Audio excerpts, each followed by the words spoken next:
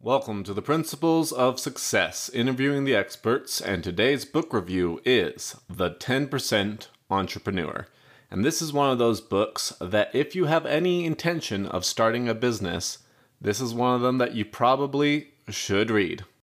When you need mealtime inspiration, it's worth shopping Kroger, where you'll find over 30,000 mouth-watering choices that excite your inner foodie. And no matter what tasty choice you make, you'll enjoy our everyday low prices, plus extra ways to save, like digital coupons worth over $600 each week. You can also save up to $1 off per gallon at the pump with fuel points. More savings and more inspiring flavors make shopping Kroger worth it every time. Kroger, fresh for everyone. Fuel restrictions apply. So what is a 10% entrepreneur? A 10% entrepreneur is somebody who has a day job, so technically I'm still a 10% entrepreneur, who invests in other businesses with either their time or the money. Now, this is different from a side hustle or a second job. Those are just ways to earn additional capital, preferably for your investments. This is doing entrepreneurship of investing in startup businesses, starting your own business, all to have equity in the company, so that way if the company succeeds, you succeed. So why might you want to be a 10% entrepreneur? Well, there's pros and cons to both entrepreneurship and employment. In fact, I kind of talked about a lot of this kind of subject just a couple of weeks ago in the employee versus entrepreneur. So you get the security and benefits of a job, but the passion and profits of entrepreneurship. You get things like healthcare and a steady paycheck, while at the same time still getting to play the game of entrepreneurship and follow your passions and make profits. And profits are how you become wealthy in a much quicker time period. Also, there's no such thing as safe jobs anymore. There was way back when you could work for a company for 30 years, get a pension, and then they will pay you for the rest of your life because you worked for them. That's not how this thing works anymore. So there's no such thing as a safe job. The safe job, in my book, is actually riskier than not having a business. However, on the flip side, entrepreneurship isn't a picnic either. Most businesses fail within the first year. They just can't get up off the ground. And they're not a get-rich-quick scheme. You're gonna probably work for less than minimum wage for several years. And we all think that will be the exception. Odds are you probably won't be. But we all think that. But statistically, you have to have at least 2 businesses fail before you figure out the actual one that will succeed. Now, this podcast is produced by a guy who is very much in the heavy entrepreneur camp. Like, technically, I'm a 10% entrepreneur just because I still have a day job.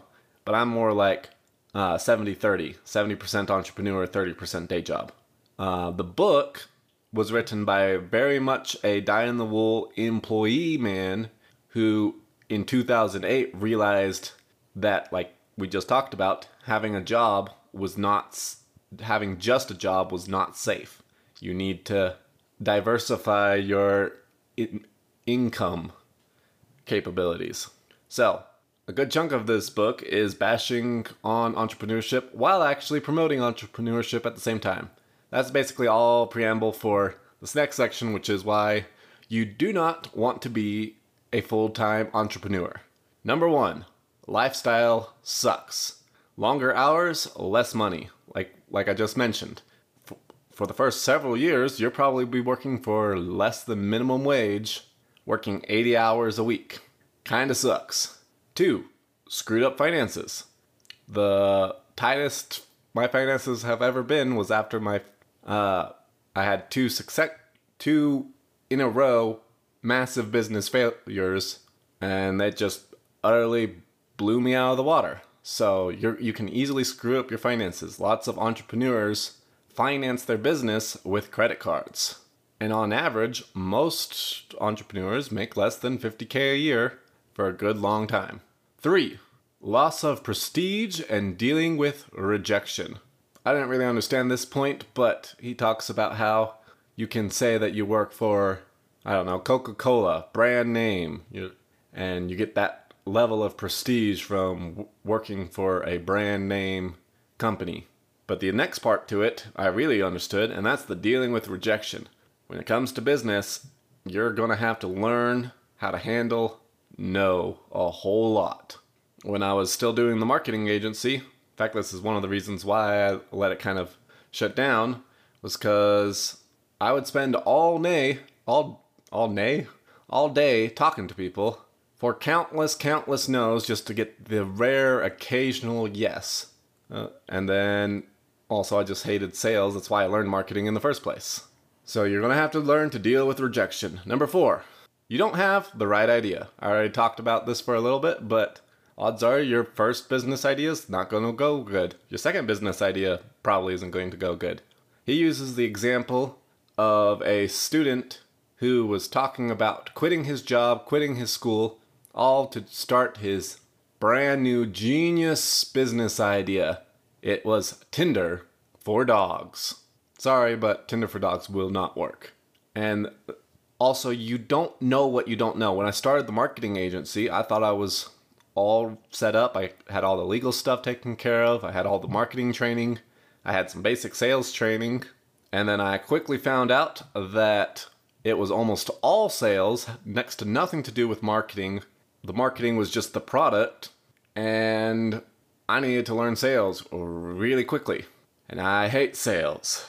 So I was not aware of that when I started that agency, and I didn't know that I did what I didn't know. And that's the nice thing about jumping, at least, though.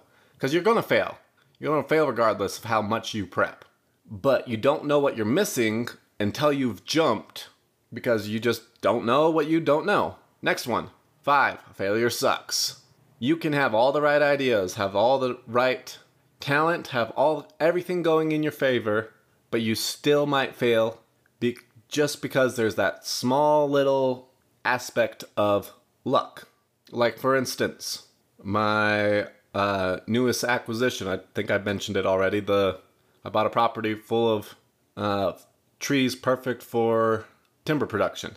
I went with the deal because it was a really lucky deal, because the guy was trying to offload it for I don't know reasons. But the value of the timber as is, not even once it's mature, would pay for the property of the cost of the land. So sometimes you just get lucky and you have good breaks like that. In this particular case, I believe it was divine providence, but that's besides the point. You can do everything right and you still might fail. And that was his last point for that section. And then next takeaway, being an employee sucks too. You don't have control over your time. You don't have control. You have to do whatever your boss says. You have to kiss butt. Honestly, that's the part that bugs me most about being an employee, and why I've always tried to get out of it as fast as I can, is because I hate kissing butt. Especially when I know I'm more capable than most of the people I'm working with. So being an employee sucks too. However, being a 10% entrepreneur, you get the pros of both, and it helps limit the downsides. Like, for instance, you get the pros of a fixed income. You don't have to stress every day you wake up of how am I going to land a client today, because that was pretty stressful back then. That was quite a few years ago at this point. That's weird. Anyway, but also it's really hard to get a raise as an employee, but you can increase your income pretty easily by being a entrepreneur, because then you just have to find another client. So the next section is talking about that side hustle freelancer versus building equity. And he talks about 3 different ways you can build, or 5 different ways, 5 different types of 10% entrepreneurs. So the first one is angel investors. It's investing your money into a startup. The second one is investing skills into a startup. So one is money, one is time. The third one is the founder 10% entrepreneur, and that's predominantly me. And that's you start your own business while still having the benefits of employment, so that way you don't have to stress every month about making bills. Fourth is aficionados. These are your passion projects. And then fifth is the 110% entrepreneur, which is also me because I have multiple businesses at this point, where you have your business and it's your main business, and you're just, in addition to your business, starting side businesses to generate more money. So just to recap real quick of that, you have the invest your money, invest your skills, start your own business where you invest both your money and your skills, aficionados where you're just a expertise on a particular subject that you're passionate about, and you can use that in many different ways. And then there's the 10% or 110%, 10% entrepreneur. Now here's the thing about being a 10% entrepreneur.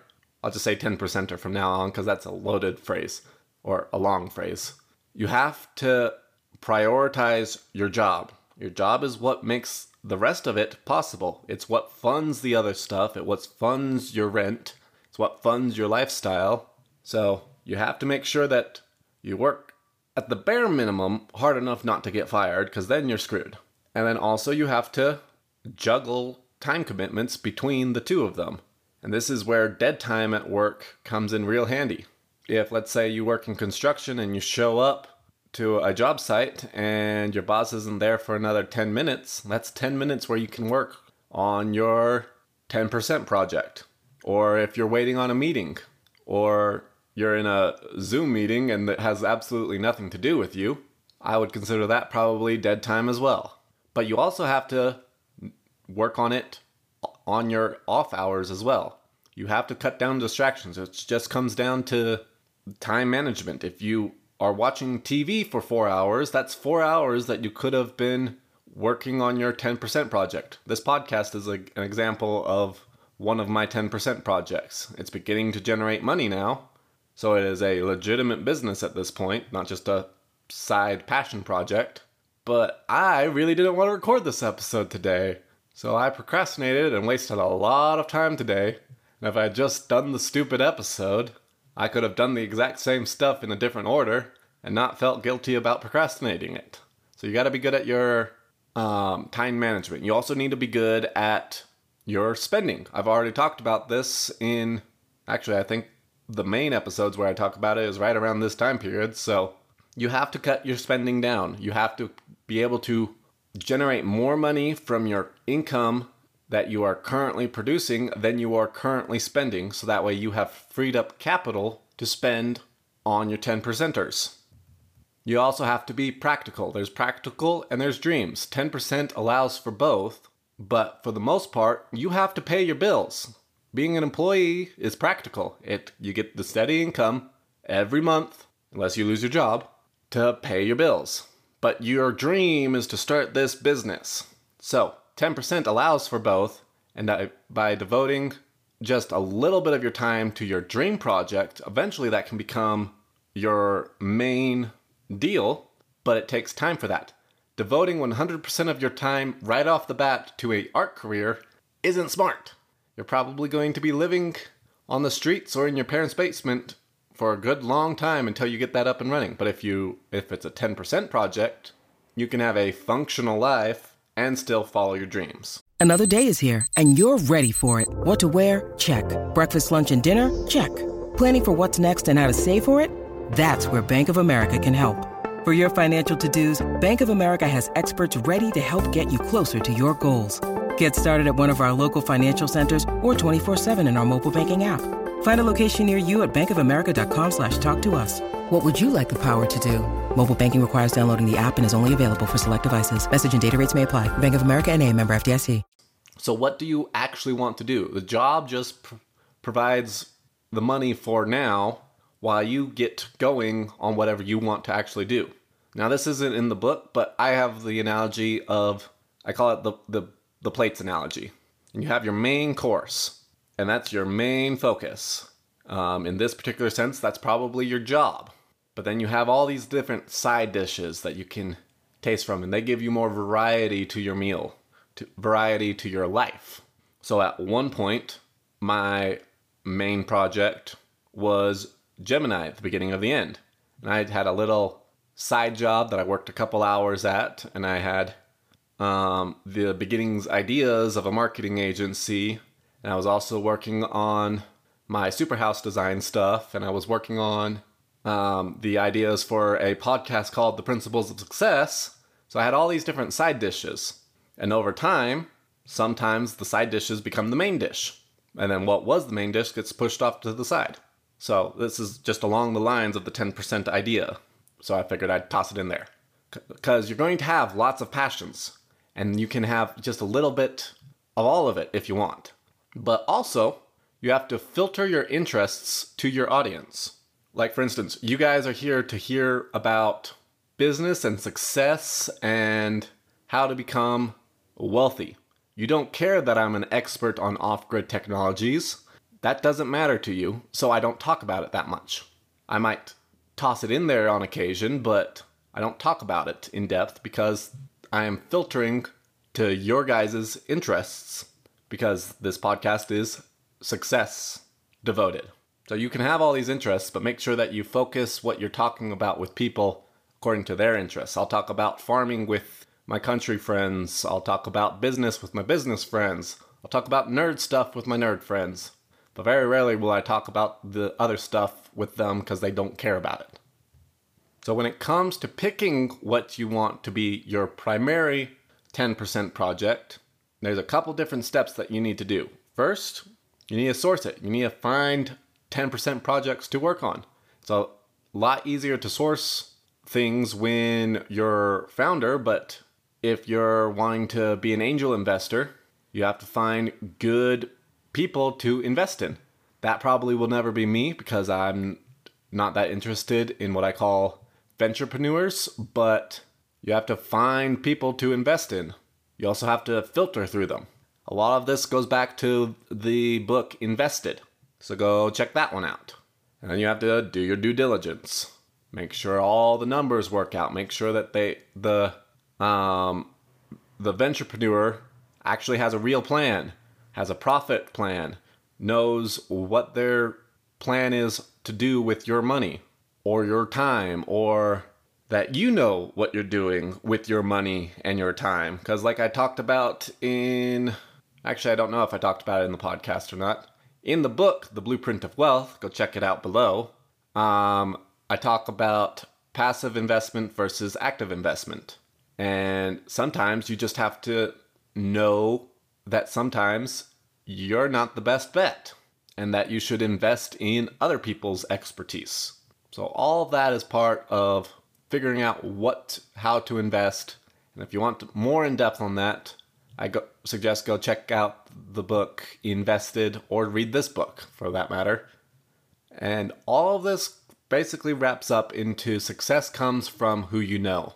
You can't be a taker, because then you won't know very many people who want to do business with you. I call this the 30% rule. If I get 30% and you get 70%, you'll be super excited.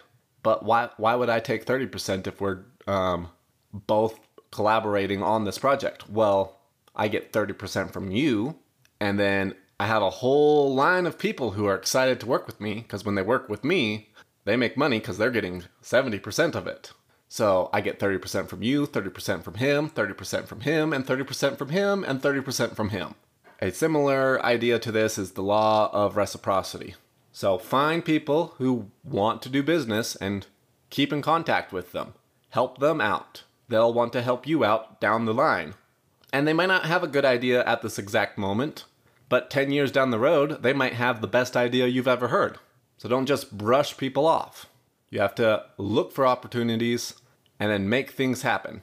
And then the last point I wrote down before the recap 10% principles section, which is the last section that I'm going to talk about today, is save up and fund your business yourself.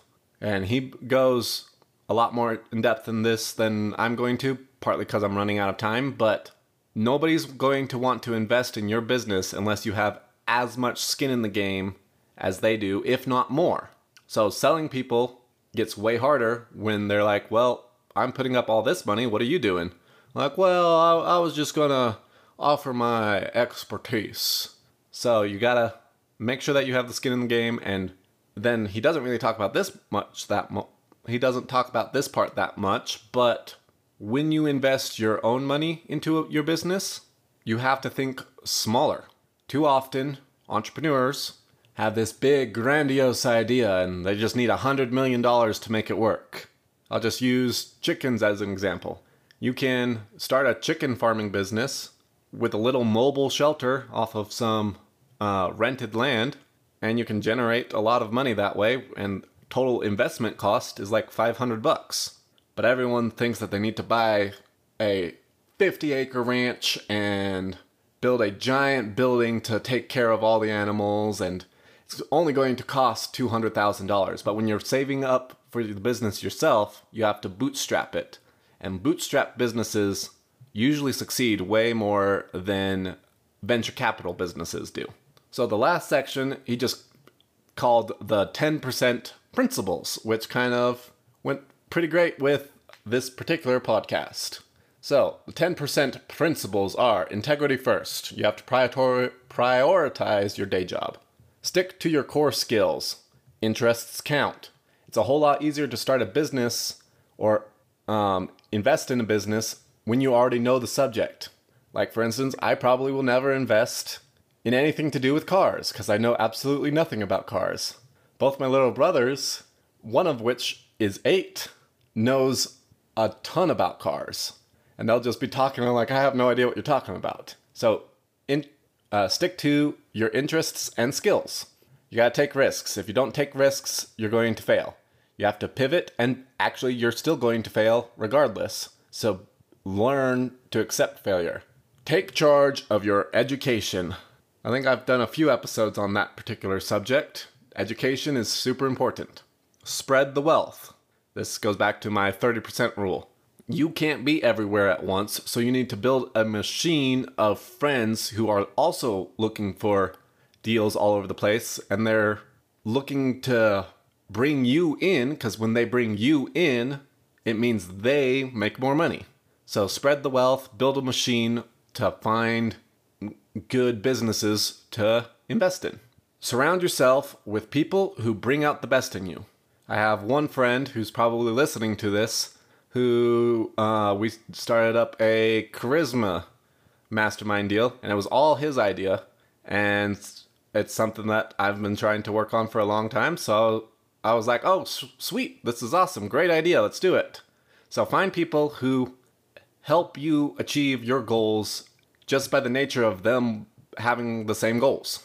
And then lastly, remember that entrepreneurship is a marathon. Life takes a really long time. According to the statistics, I believe the majority of my listeners are under the age of 40.